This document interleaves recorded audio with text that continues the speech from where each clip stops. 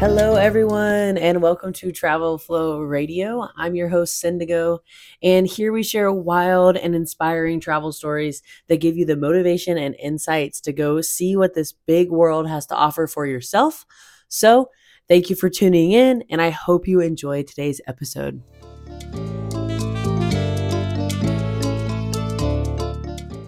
Thank you guys so much for your support for my first episode. I really appreciated it if you listened.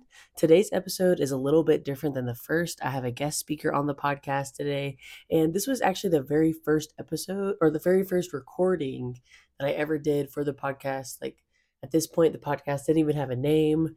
But I knew I needed to get my friend Maddy's story, and this was back in July when we recorded this podcast. So just keep in mind, this is my very first recording, but it's a really exciting story on Maddy's 6 months that she spent alone in India. So it's going to be really interesting, and I hope you guys enjoy. Thank you for listening.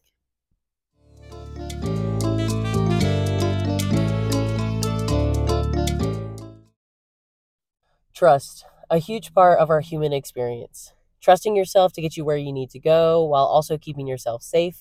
Trusting that you're stronger than your struggles, and the trust that you're simply capable and worthy.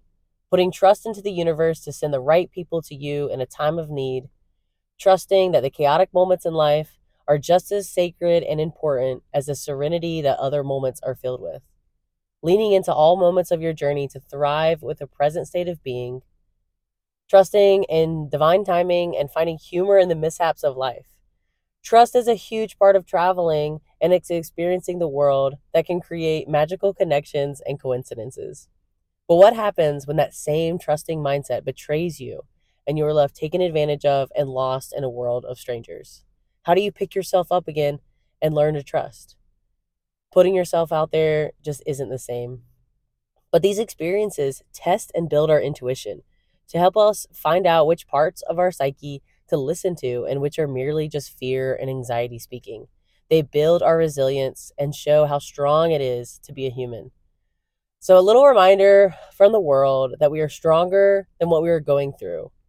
And on this episode of Travel Flow Radio, today we talk about leaning into the chaos, trusting in yourself, and knowing when to staunch the fuck up.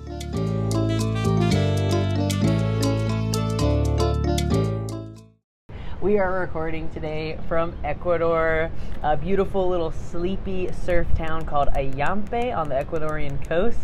I am here with my dear friends Maddy. We met in the mountainous areas, La Sierra of Ecuador in the Andes Mountains.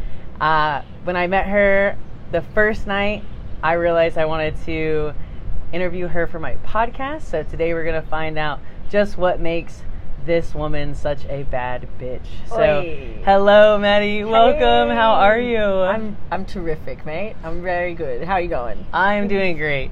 We're here, we got a beautiful view of the beach, we're having some vegan donuts, and we're excited to get this podcast started. So today we're talking about Maddy and her trip to India, where she spent 6 months traveling by herself. So we'll just give Maddy some space to talk about herself, how long she's been traveling like this, and yeah, why she decided to go to India and anything that prepared her for the experience.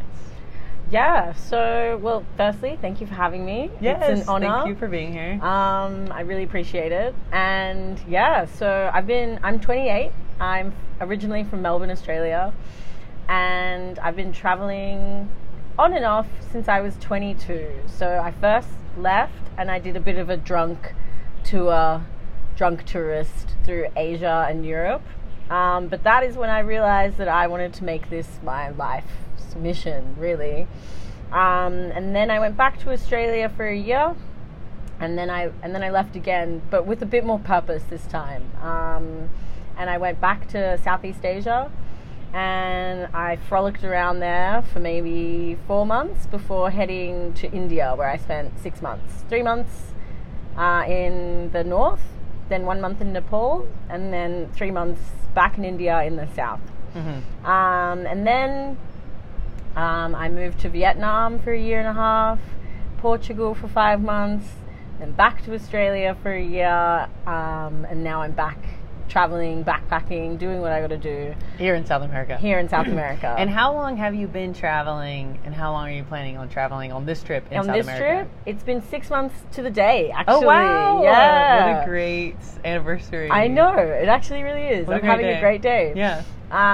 So it's been 6 months to the day. I started in Mexico, 6 weeks in Mexico with a good friend of mine. Mm-hmm. And then Colombia for 3 months. And now I've been in Ecuador for 2.5, I guess. That makes sense? Yeah. Or a month and a half. And we're riding it out for a lot longer? Yeah, hopefully at least until April next year. Okay. If not longer, to be honest with you. We'll see what comes up. I used to teach English in Vietnam, so I've sort of kept that in my back pocket if something appears. Always, And yeah. there's always little ways, you know. Part of the thing I love about traveling is like you meet people who are doing life in such an interesting way and making money in so many different ways. It doesn't necessarily... Very inspiring. Yeah, and it doesn't necessarily have to be this like 9 to 5. Like for some people, yes, like that's what it is or that's what it has to be, but not necessarily for everybody. Yeah. Beautiful. We love that. So, did you kind of stumble upon India, or why did you choose to go to India? I was ready for a challenge, I guess. Mm-hmm. I'd heard so much about it.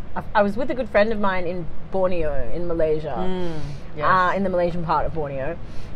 And he'd been to India before, and I said, oh, I don't know, it's calling me, you know, like I think it's time to go. And I was nervous. Of course. More nervous than I'd been for other places. For me, I don't know, once you've sort of backpacked a little bit solo, you sort of are like, oh yeah, here we go. But this just felt like another step up, and I just felt ready for it, but also really anxious about it. I flew into Delhi from Malaysia, and then just sort of...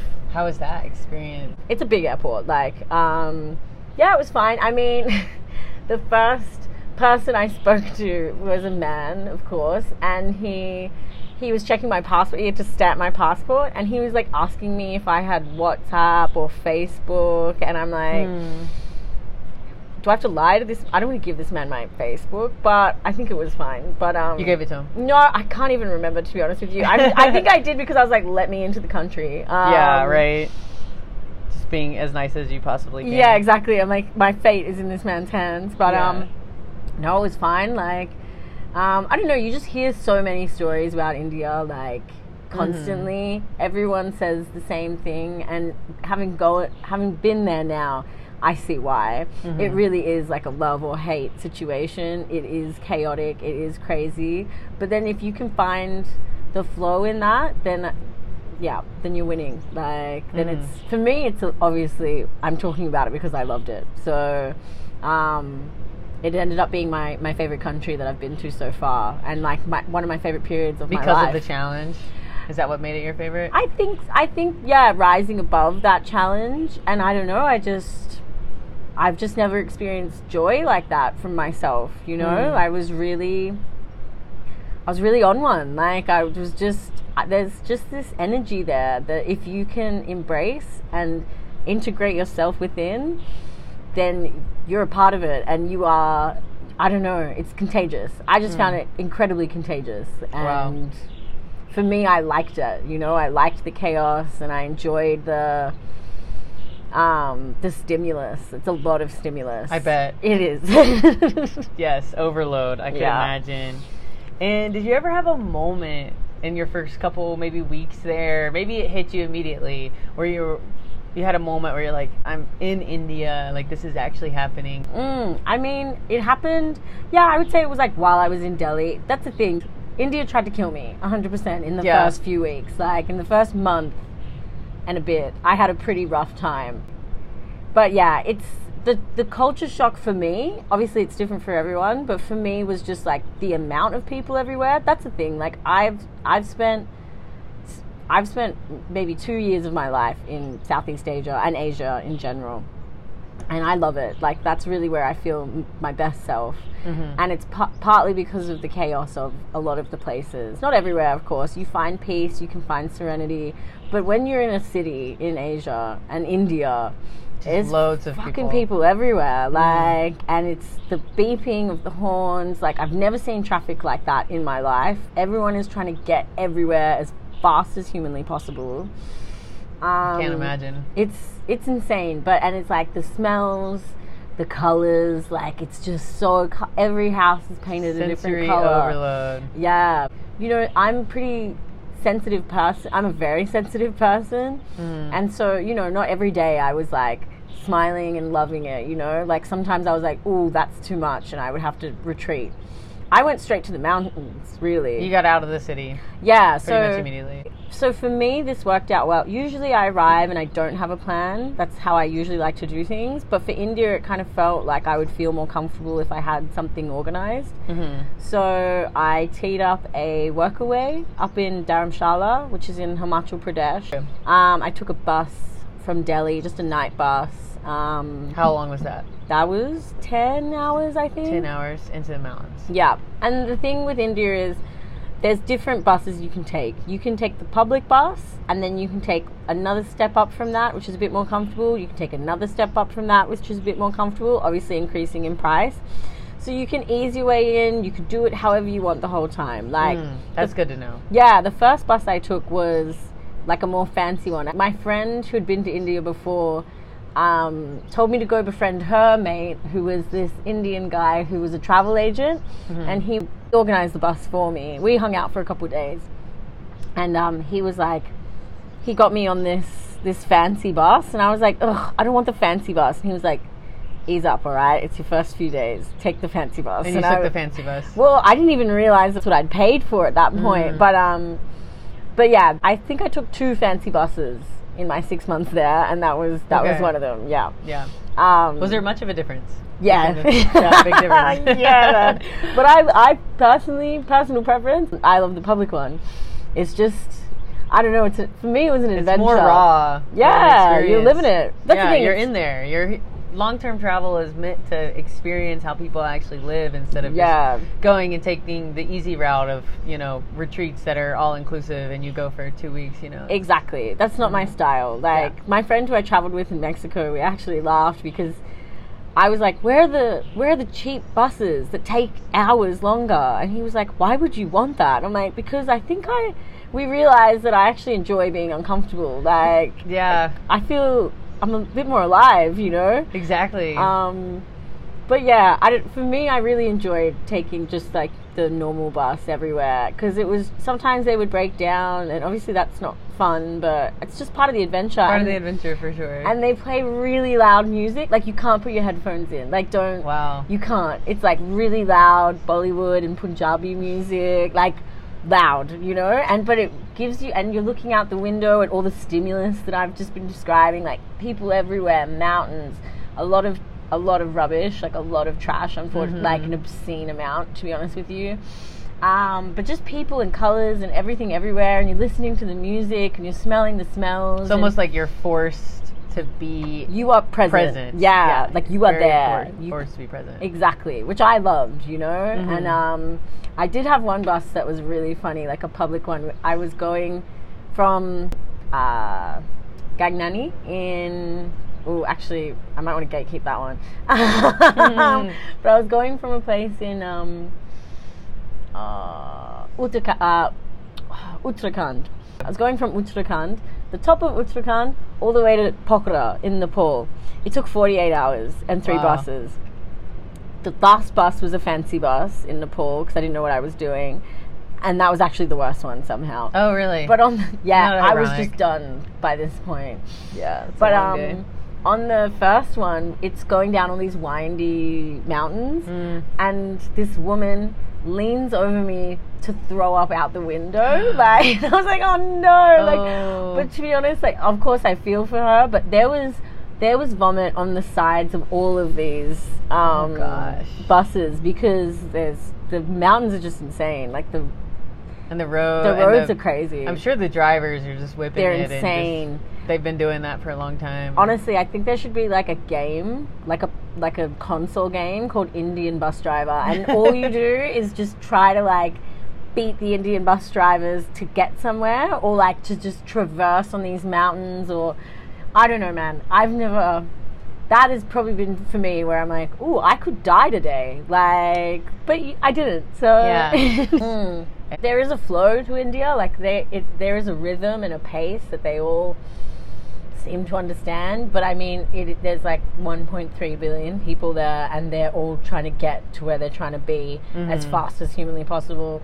Like I said, I used to live in Vietnam, and I saw a lot of accidents there as well, because again, there's so many people, and everyone's on a motorbike there, but people drove slower there. In Vietnam? Yeah, in Vietnam, but in India, they're so fast, it's crazy, like, but yeah, you just gotta pray to whatever God you've got and get on the bus, like. Yeah, I mean, if not, you're just going to be sitting there. Yeah, you might as well stay home, you know, like, which I don't recommend. So, but so you're going to the mountains. We're doing a workaway. Yeah, I did this really cool workaway with this company called Waste Warriors, and they deal with all the waste that's on this mountain in Dharamshala. They work in Bagzu and Dharamkot. And so they work with all the guest houses, the restaurants, and everything there. It's a pretty touristy place, like Bagzu and Dharamkot. Dharamshala is actually where the Dalai Lama lives, so there's a big Tibetan community there. And did you know that these areas were more touristy when you were going into it, or is that something you found out once you got there? I suppose. Or did you seek out the touristy spots? At the start, yes, because I didn't know what I was doing. Exactly. At the end, literally, I ran away from Goa. I stayed for a little bit, which is like the party sort of area in the south. Had I arrived, I probably would have and straight to Goa, I probably would have enjoyed it more. That's not to say there's anything wrong with it. Like, there's a lot going on there. It's not what you're searching for. But at that time, I literally ran away, and then I was in such random areas. But you do need to be careful in India. Like, especially alone, you can't just go absolutely anywhere that you want. It's not safe like that. You need to use your head, and there's certain states that are a bit more sketchy, or a bit more you're a bit more vulnerable in than others. And there's also because each state has its own culture and its own vibe. It's all India, but it's all different. Like, it's so old, it's like ancient, you know, and there's hundreds of languages, and within that, hundreds of cultures. Like, so yeah, it's a fascinating place, you know, but it all has its own thing. But yeah, I went straight to the mountains because my friend who I was with right before I went to India, he went to Dharamshala, and he told me, go there, like, it's mountains, you see the mist coming in, and honestly, it's a beautiful place. It is. I went on, that's where I fell in love with hiking, truly, and you could just go up the mountain. Are the mountains there big, snowy peaks? Are they nice, fluffy with trees? Or give us a little bit of description with those mountains. In Dharamshala, it's like fluffy greenery, but it's the Himalayas, you know. So I ended up spending 3 months in the Himalayas, and I would highly recommend it. It is really my favorite place on earth that I've been to so far. And this part was green. I went further up, which ended up being my favorite place I've ever been to, Spiti Valley, and that's dry, arid desert mountains, and that completely changes. And I was there in October, and that is the last month that you can go in there for the year, because it becomes winter, and they get completely cut off from the rest of everywhere. But people still live out there. Oh yeah, people live there, but they, because it's on the border with Tibet. I ended up doing a really cool hike. I did a trek there and a hike there that went to the last village before Tibet on this one area, and we stayed in the monastery that night with the 19-year-old ashram keeper, and they look very quiet, like Tibetan. And they also, we asked one of the men that we stayed with at his guest house, do you consider yourself like Indian or, and he's like, no, Spidian, you know, like I'm from Spiti Valley, like, because they have it's a completely different place. Like, of course they're still Indian and they can speak Hindi, I think, up there. But they're so cut off from the rest that they do feel like their own. Yeah, and it's so old. Their own unit over there. And like for them, they've got their own sort of economy going on there. Like, yes, they take in guests, but they're like farming for themselves. Like when I was there, you could tell winter was coming, you know? They're like, working. They're working hard. Like, because in winter, there's no work. Like, they're going to chill, that they're going to sit and they're going to wait until it's not winter anymore. And then they do the whole process again. Like, I guess how everybody did at one stage. You know? Before we could start escaping winter, like a lot of us do. Yeah. Or or before you have or capitalism decided you still had to go to work in heaps of snow, you know, like until like things became 24/7. Like that's how people were living. So I went there after maybe 2 months into India, and that changed my whole perspective of being there. And that really changed. From that moment onwards, I was in flow. I was the happiest I've ever been. Wow. And yeah, everything felt good. Even the shit things felt good. Like, I was able to get past them a bit more. Because I met this incredible woman on the bus, my beautiful friend Maria. And she'd been spending 5 years going in and out of India. She spoke Hindi. Where was she from originally? She's from England originally. Okay. And I was 24 at the time, and she was 52, I think. And we just met on the bus going towards Spiti Valley.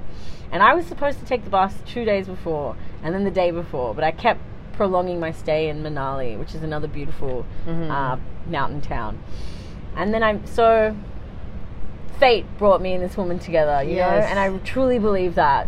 A lot of my closest friends that I've met traveling, I met on a bus or on a plane, just sitting next to me, you know, and to me that is it's fate. It really is. And that's one great thing about not having strict time limitations while you're traveling. It allows you to spend 2 extra days somewhere. Oh, absolutely. And then so you do get on that bus where you do meet this best friend that turns your trip around. Totally. Like, and changes your life. Yeah. And I just think, you know, of course, there's this idea of like free will.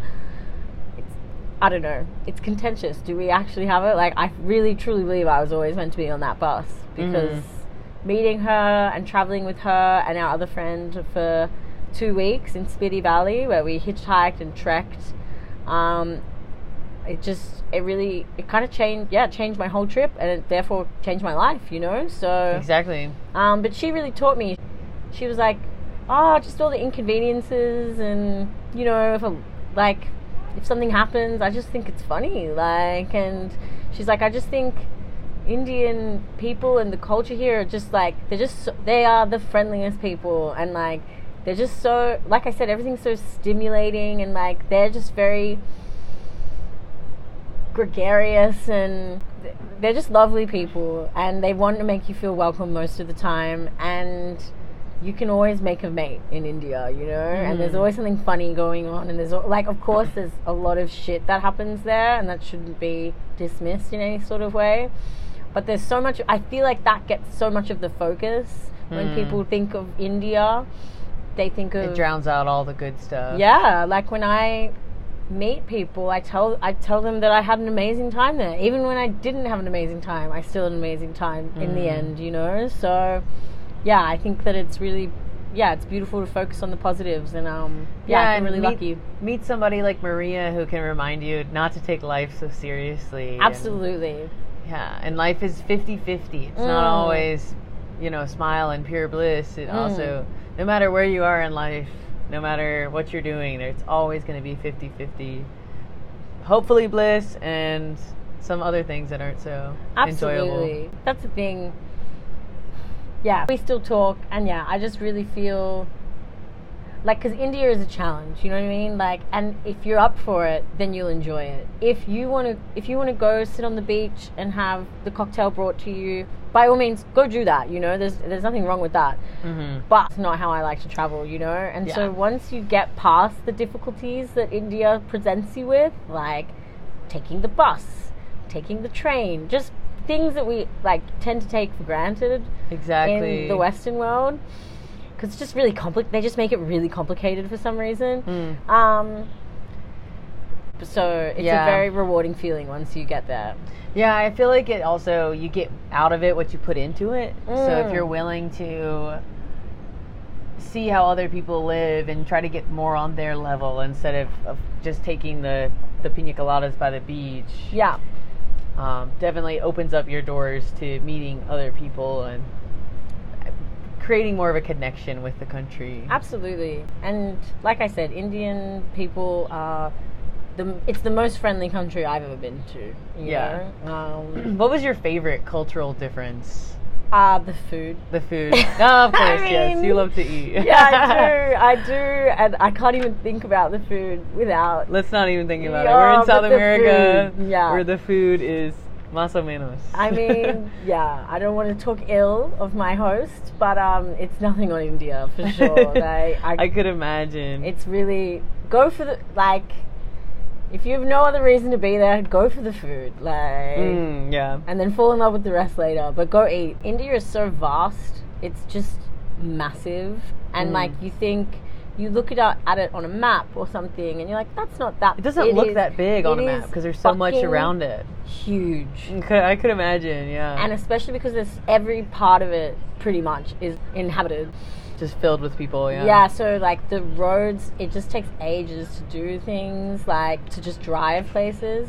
And India has everything. It's got jungle, it's got desert, it's got high arid desert mountains, it's got the beach, it's got everything. So whatever you're looking for, you can find it, you know. I recommend to anyone that wants to long-term travel, definitely look into workaway or volunteering. Exactly. Because it makes, one, it's economical.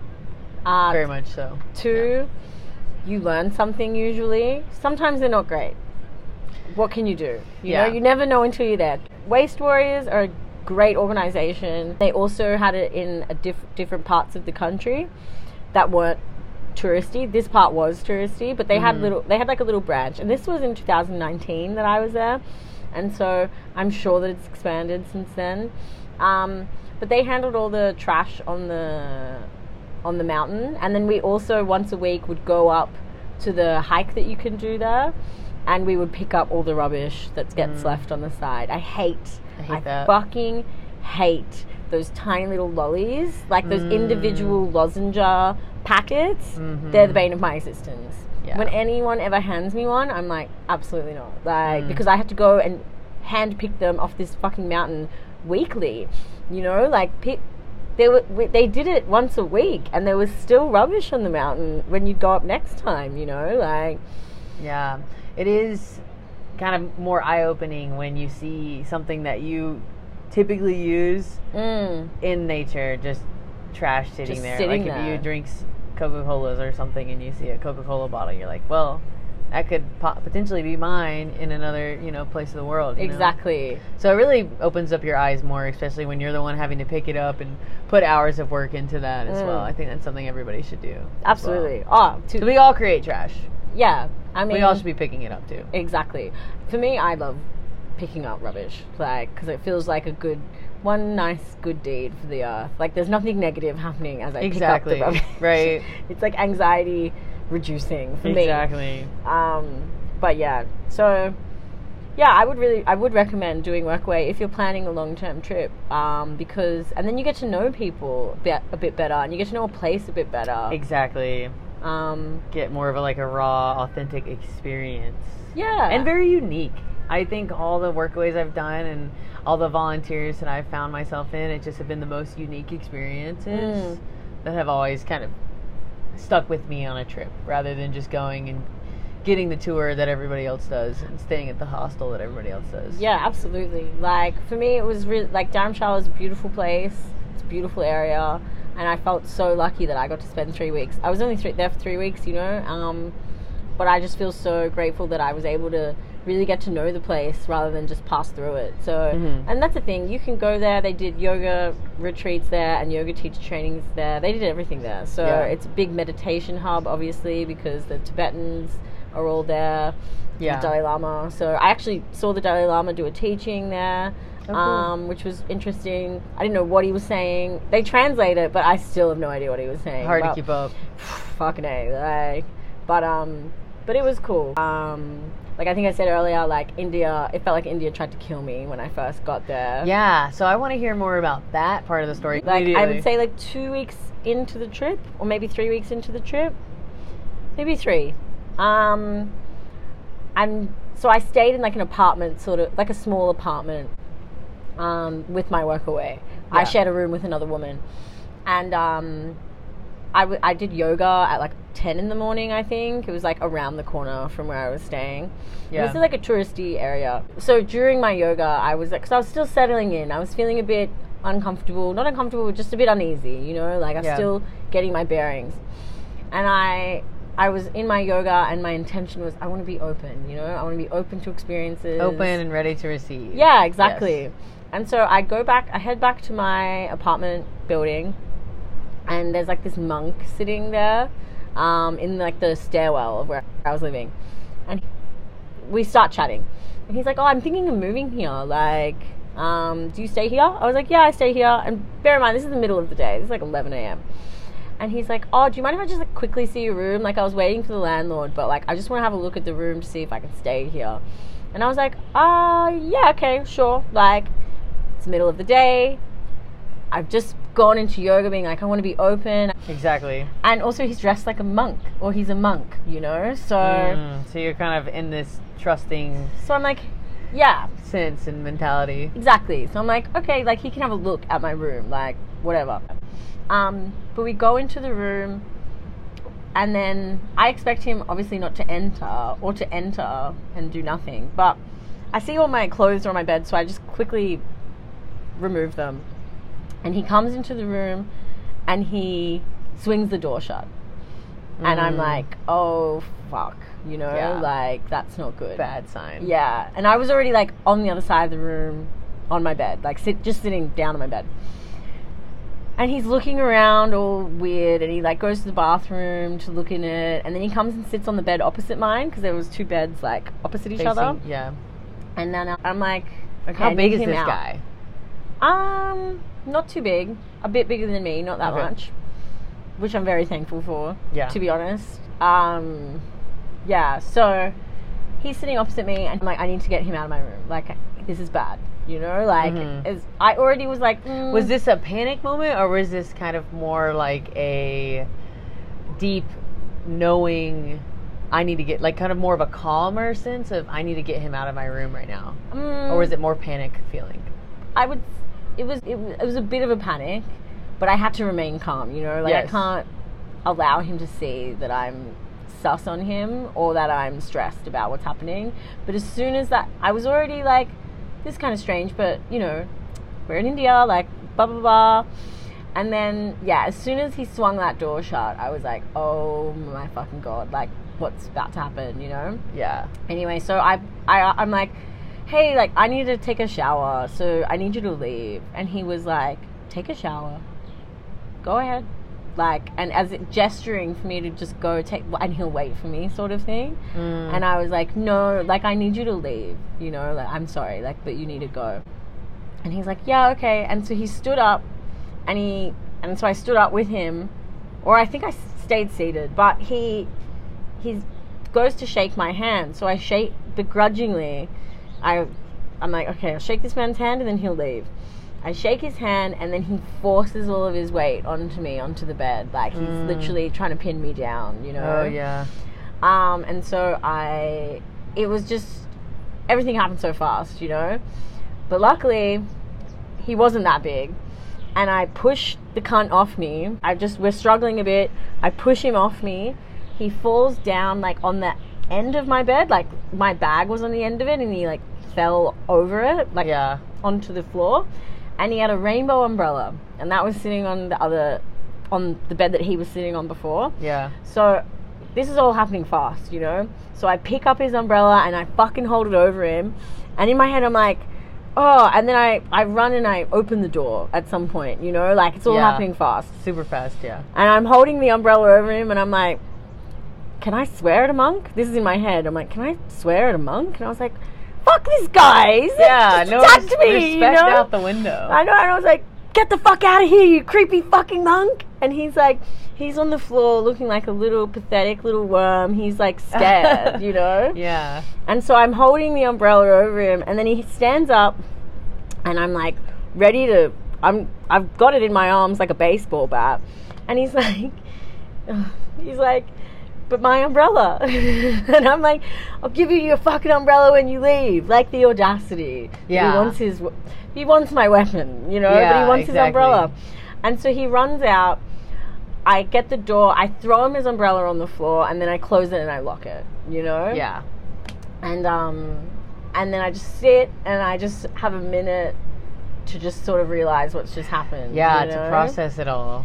I contact my workaway people, and they were really nice about it. And then my friend messages me. This is actually a really crazy story. I just didn't know who to contact, you know what I mean? And I was just like, I just think you should know that, like, someone just attacked me in the apartment building. Yeah, where I'm staying with you guys. Supposedly, potentially dressed up as a monk or monk, if he isn't actually one. I mean, I don't know any monks that behave like that. I don't either. Yeah, if not, he needs to do a little bit better. Yeah. But that's the thing, like, I've heard of this sort of happening before in India, like people dressing up as...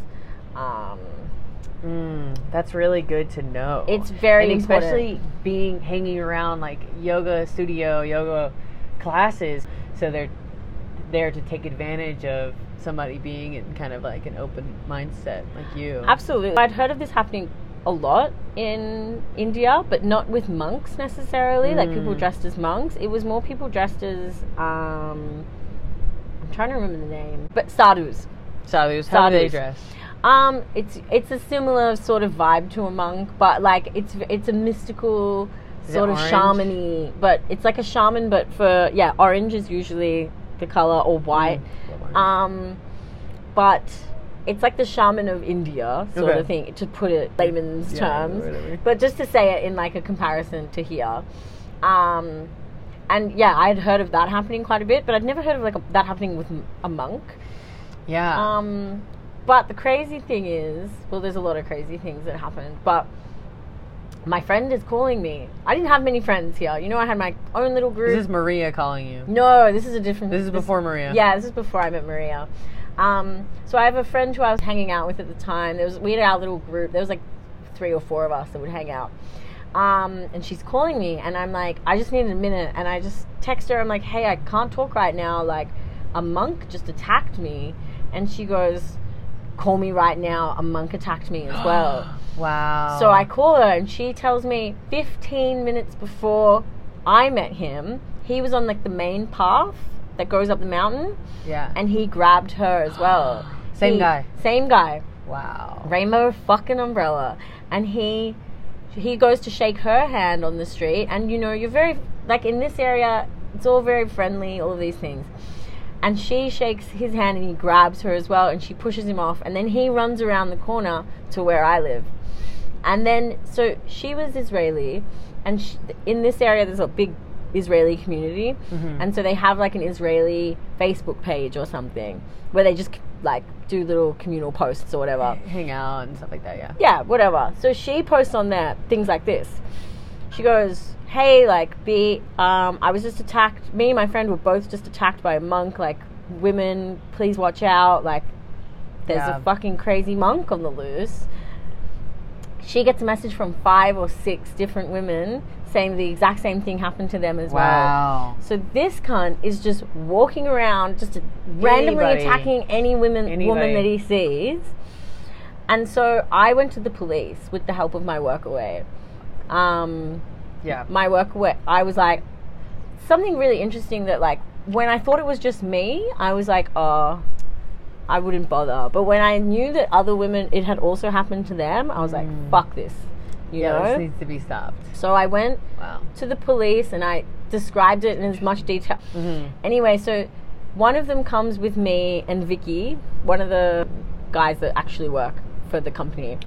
And so we go and look at all of the footage around the place to see if we can, like, get a photo of this guy. Yeah. But he looks like a monk, and like all of the monks dress the exact same. They all have a shaved head, and he looks like a Tibetan sort of monk.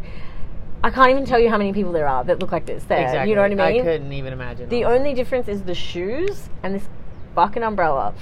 Yeah. And so we go and we look at like the corner store camera, and I say that's him because he had the umbrella. Yeah. And then we go and we look at the house that was kind of like in front of mine, and we're like, do you have cameras? And they're like, yeah. So we go inside and we look at the cameras, and then we see 5 minutes after he leaves me, he goes, you see her exit the camera view, she goes around the corner, the woman that owns the house, and then you see him enter, and she's like, oh my god, and I'm like, that's him, you know. And then he enters her house. She had no idea this had happened. He enters her house, and she's like, quickly, like she changes it to the video that was inside of the house. She's got a camera that's in there, so they quickly change it to that. And you see him just enter her house and just go up the stairs of her house where she doesn't have any cameras. That's her bedroom. And then you just see him come back down 5 minutes later and then just leave. She had no idea that he was in there. I wonder what he did. Did he probably stole some shit? Stole some things, yeah. So the community there, it is very touristy there. It's a beautiful place, but yeah, it is very touristy. Yeah. And there's a balance between touristy and then also people knowing that and coming to take advantage of tourists. That's the thing. There's that, and then there's also the fact that if people feel unsafe there, they're not going to come back. So yes, the police took the number and they took the information, but the town was hellbent on finding this man. Oh, really? Yeah, they were like, we need to get him out of here. And I honestly believe, I don't know what happened. Wow, that's a really good feeling, though. It is a good feeling. Like, it is coming from a place of like, we need the tourists here. Like, but it was like, we can't have this fucking lunatic running around attacking random women and stealing shit from people's houses because it's not safe, you know? And so I stayed for 1 more week, which I was actually really glad about. So pretty much at this point, I had 2 options. Go somewhere else or home, or staunch the fuck up, you know, become resilient. And and you know, it would have been completely fair enough and valid if I decided to leave in that moment.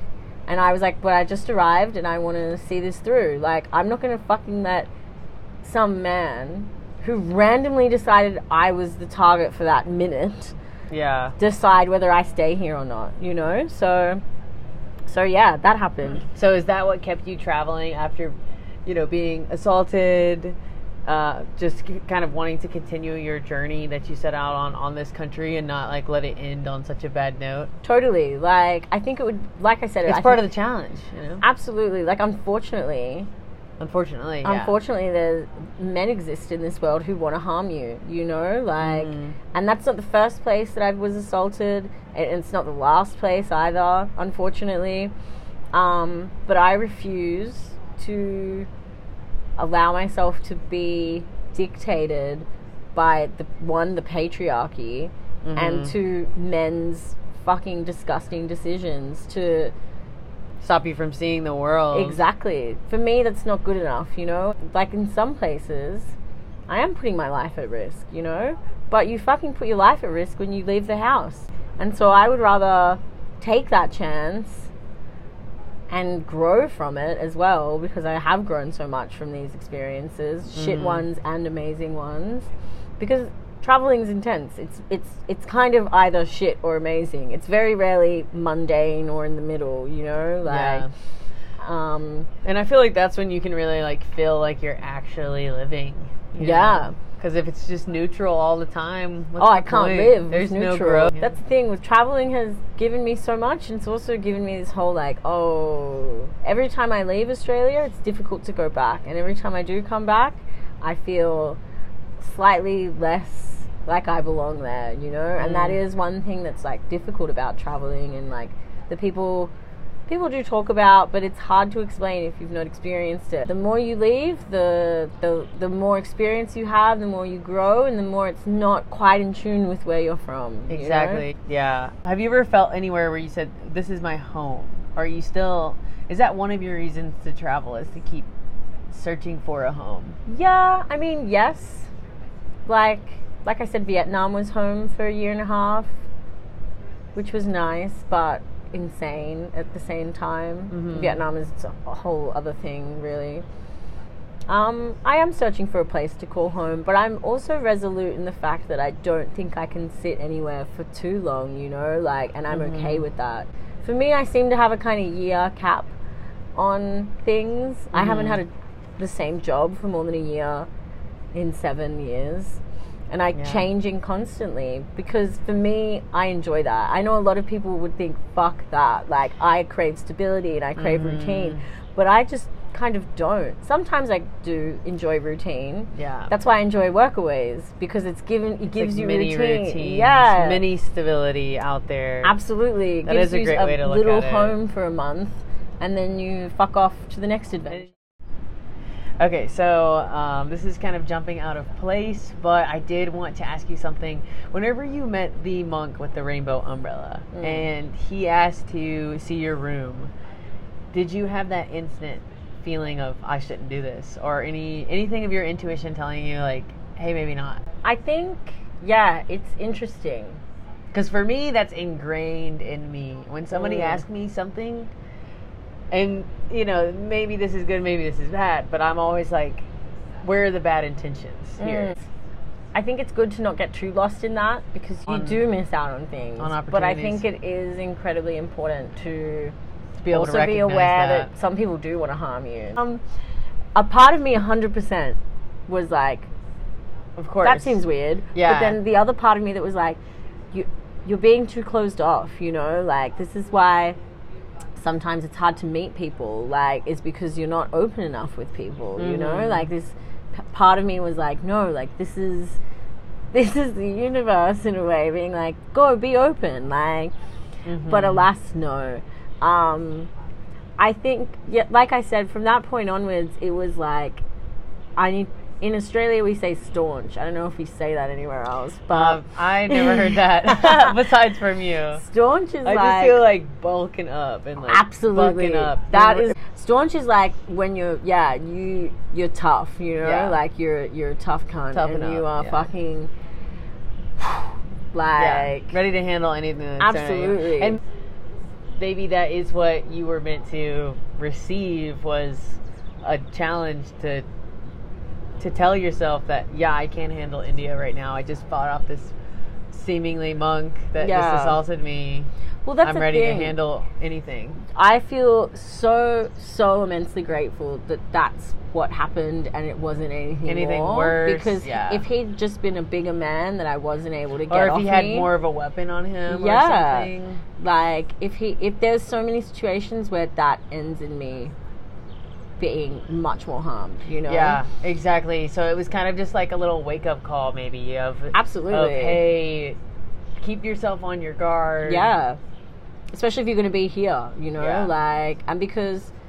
So, there's two things I want to say about that. Like, the first is, like... So 2 days later, I had to go pick up rubbish for my workaway, and I was not feeling well. Like, I was feeling very anxious, like because of the experience. Yeah, because like no, it that's had traumatic. sort of very traumatic. Yeah, like it had sort of like the next day I felt okay. I was hanging out with my friend who was also grabbed by this man, and we sort of bonded over this a little bit, and I felt, I don't know, like a few things happened and I was okay. But 2 days later, it was sort of sitting in my brain a bit, and I think my body had caught up a little bit to what had happened, and I was feeling awful. And I was walking to where I was supposed to work that day, and I'm walking down these stairs, and a man approaches me, and he's talking to me, and I'm like flustered, and he goes to shake my hand, and I'm like, oh fuck again, and I shake the man's hand, and he tries to bring me in, and I, not aggressively, but he grabs my hand, you know, like he wants a hug or some shit, and I had a panic attack on the spot, on this step, and he freaked out, like, because he was like, whoa, and he just ran away. I just broke out into tears and was just I think I said no or something, you know. I was just like, what is happening again, you know, like, and I just fully had a panic attack on this step. And in that moment, that was really the universe being like, are you going to shake cunt's hands or not? You know, like, did you learn or did you not learn? And so from that moment onwards, because people are so, I need to, reiterate, like, So that happened in the first 2-3 weeks, right? I stayed for 6 months. Yeah. I fucking loved it there. And for every creep on whatever bus or wherever the fuck you are, for one creep, there's 20 or 30 friendly people that want to help you. Exactly. And they will help you if you ask for it. Like I said before, it's the friendliest place I've ever been. You don't know what's going to happen. Like, you could miss a bus and then there's a creep on that bus that you missed out on, or you get the next one and you just don't know. Like, exactly. But the thing is, people will try to take advantage of you in India, and you need to be fucking ready for that. And I know this guy. He paid like $1,000 for train tickets and hostels. Oh my for God. Like 3 weeks or something, or 4 weeks. It does not cost that much. Like, he fully got scammed, and he asked me, and I was like, yeah.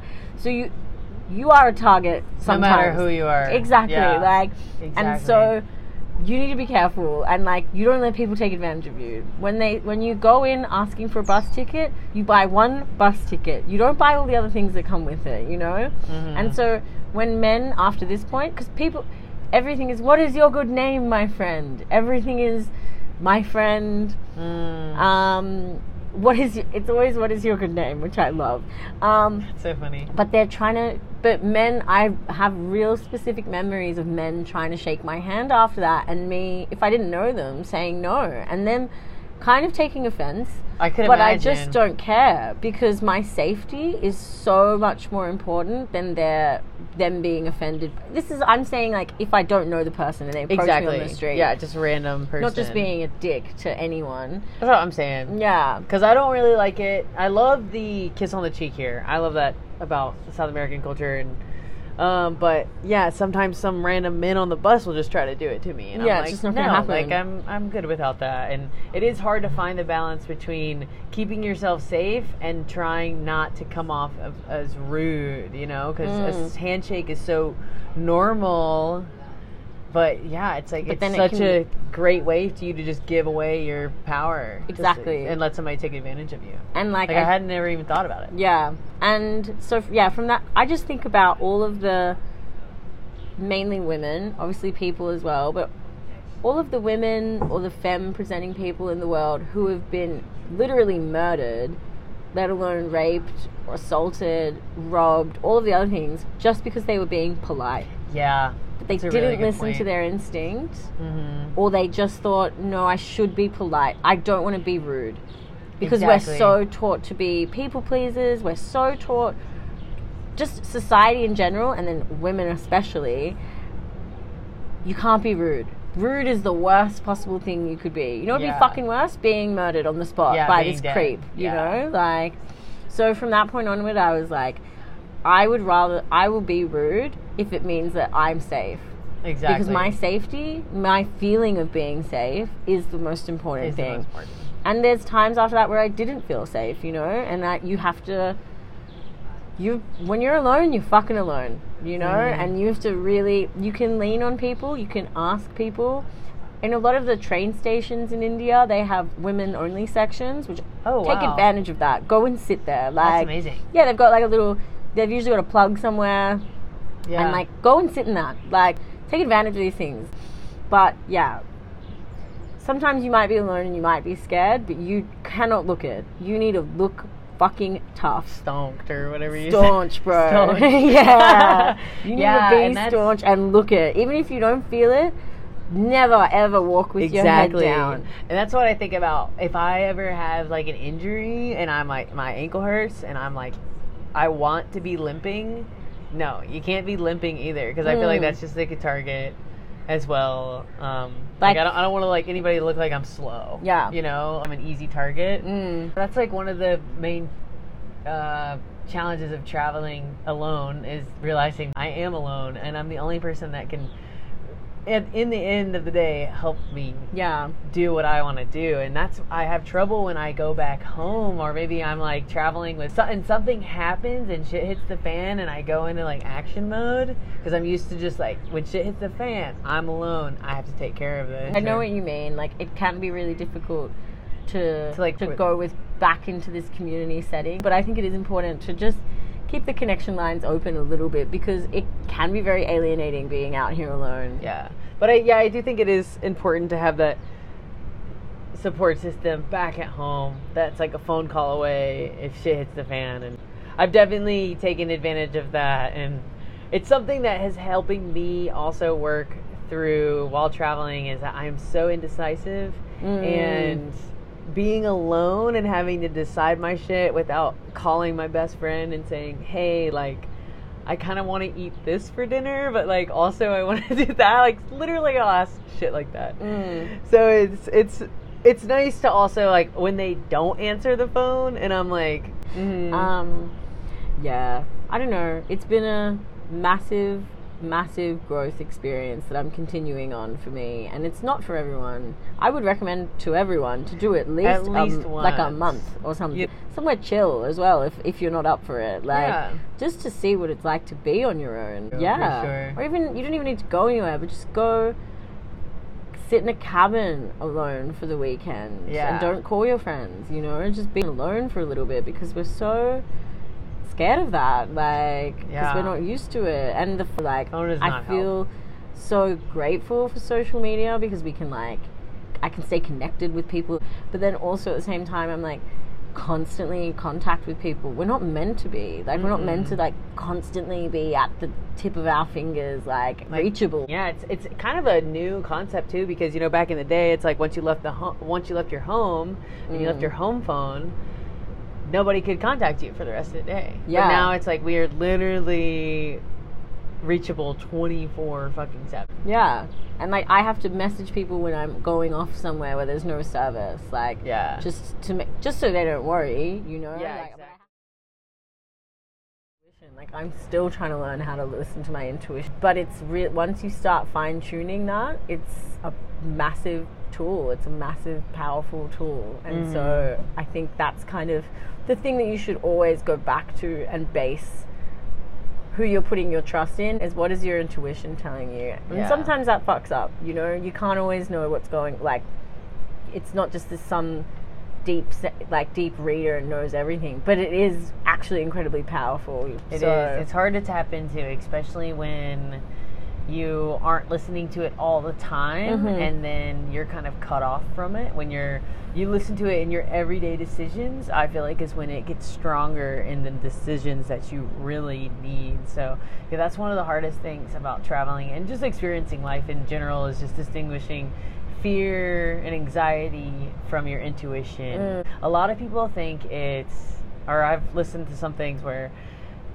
intuition is kind of more of a calm knowing that you shouldn't do something, and fear and anxiety is more of like a fast-paced panic feeling. And that's why I was asking you that earlier, because it's more of the intuition is kind of like a calm knowing that just kind of splashes over you, while fear and anxiety is kind of your hands getting really sweaty right before you're about to go do some performance on stage, or and your body just telling you, no, I shouldn't do this, I'm gonna fuck it up, something bad's gonna happen. That's more of your anxiety and your fear talking to you. Totally. I think that's a really good way of putting it. Like, for me, I'm still trying to distinguish this. Like, it's something, like, I do have anxiety. I've been dealing with anxiety my whole life, and so it is really hard to distinguish. And I'm trying to, I think with intuition and listening to your instincts, it's something that you have to practice. You really have to be trying to do that with, like, every day, like tuning into it and, like, fine-tuning that ability. It takes time and practice, and like I said, I'm really still trying to figure that out. Yeah, me too. And so what would be your number one advice to a solo woman traveling in India? Like I said, staunch up. Staunch it up. Yeah, man. Be brave. Be intuitive, and listen to yourself, and don't give people the power to take advantage of you. Of course, I'm not victim blaming when saying that. Shit happens everywhere, and I want to reiterate, literally everywhere. Yeah. There is not one country on this earth where I have felt completely safe. But yeah, I would say be smart. You know, if you don't have to take the night bus, don't take the night bus. Like, it is smarter to travel in the daytime. Mm-hmm. But you can be alone there, and people will help you. Lean into the fact that people are really friendly there. Don't suffer in silence. If you feel unsafe, if your body is telling you something's happening, be aware. Like, constantly be aware. Like, you cannot let your guard, whilst you're on the move and whilst you're walking around, you cannot put your guard down. Like, unfortunately, you do have to always have your radar up. Mm-hmm. But in saying that, I had the best time, and I would implore anyone that feels ready to take it on, because it's a challenge for sure. Mm-hmm. But if you feel ready to do that, then I would encourage you to do so. And yeah, look around and take it in. Take it in. Yeah. I like to think about this whenever I'm experiencing anything, that I'm only going to have this exact moment this once, like right now. Like, we're only going to eat these donuts this way, at this place, in this setting, this time. Yeah. You know, like, we might eat donuts again, but it won't be in this exact setting, in this exact moment. So that just makes me cherish the present moment a whole lot more when I think about, like, I'm never going to experience this sunset, I'm never going to experience this again. Totally. Even though I'm going to see a sunset more times, I don't know. Totally. No, it's a good way to be. And I think traveling really heightens that ability. Yeah. Well, thank you so much for all the words and all your stories and sharing your journey through India. One last question. Where in this beautiful world are you after South America trip? Oh, see, I was going to say Peru because I'm heading in that direction. Okay, well, you're heading to Peru next. I'm heading to Peru next. Okay. In terms of the world, to be honest with you, I don't know, and I fucking love not knowing. Well, I'm excited to see where you go and hear more your stories in a later episode. Ooh, when we meet up somewhere else in the world. Yeah. Beautiful. Well, thank you so much, and thank you everybody pleasure. for tuning in to the episode today. I hope you all are having a lovely day, and we will catch you next time. I think that's good. Wow.